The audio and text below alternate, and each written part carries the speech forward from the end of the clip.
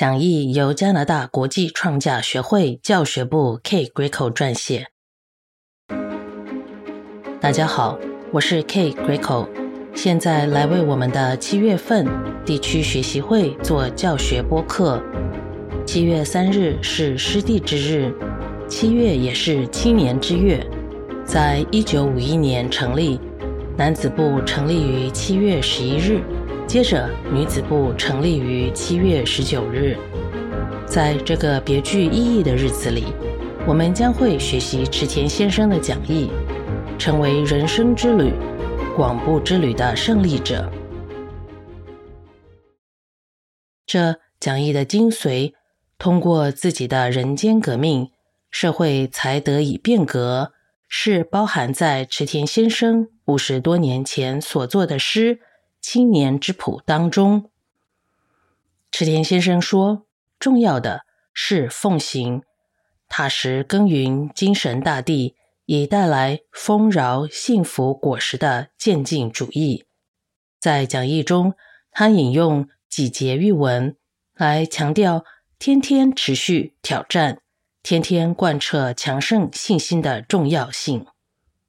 在第一节喻文，日莲大圣人向妙心女居士阐述妙此一字包含无量功德，又妙之文字，如花之结果，半月成满月，是能使变作为佛之文字也。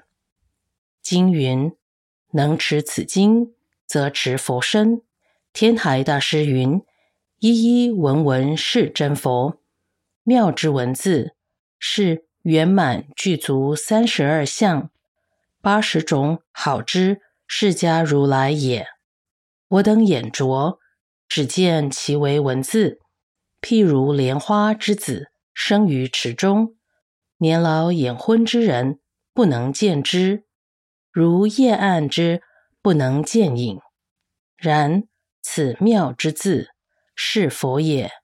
又此妙之文字，是月也，日也，星也，镜也，一也，时也，花也，大地也，大海也，合一切功德而为妙之文字，又为如意宝珠之珠。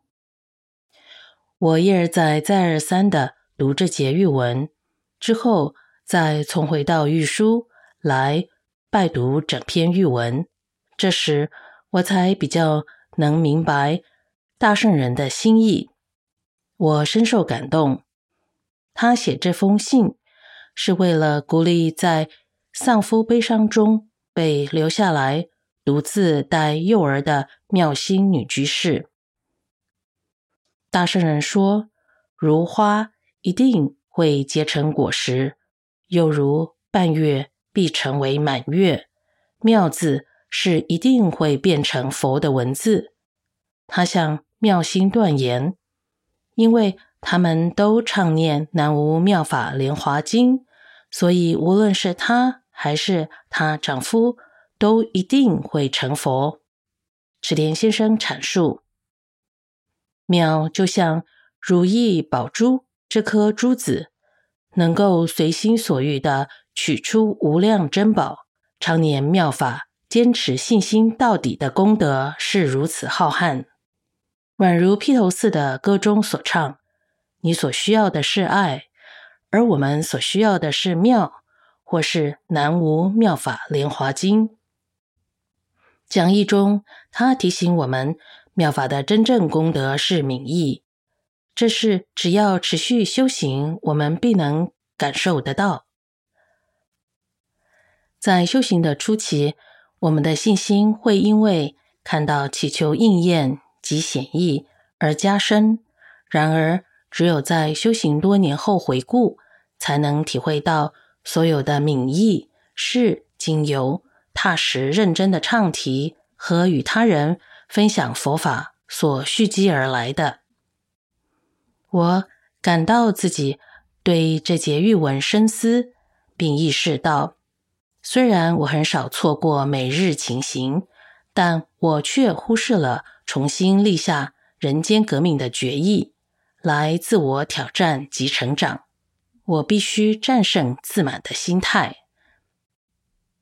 池田先生拣选了好几段寓文来提醒我们持续信心的重要，例如信心像水一样的人拥有永远不会退转的信心，以及自始至终信心都应该要日益坚强，否则一定会后悔。池田先生告诉我们，持续的信心就是天天发心，天天挑战，天天前进，天天向上，以及天天胜利。我想举个种树的比喻会有帮助。当种植一棵幼苗时，它看起来很脆弱，但在不知不觉中，它渐渐扎根大地。它的树干越来越粗壮，久而久之，它成为了一棵可以风雨不动的茁壮大树。如同大树，通过认真持续的信心，我们开垦出希望，并且将自己开垦出一个坚不可摧的生命境崖。接下来要学习的文段是木口会长于第二次世界大战时期被当局没收的御书里用力画上旁线的一段，它是来自寓意口传。今日莲等类之心无上者，南无妙法莲华经，无上中之即无上也。指此妙法，说无上宝具也。宝具者，三世诸佛万行万善，诸波罗蜜之宝所具之南无妙法莲华经也。此无上宝具，不以辛劳，不以行功，唯以一言受取之信心也。不求自得者此也。字字是十界，十界各个得之，诸法实相是也。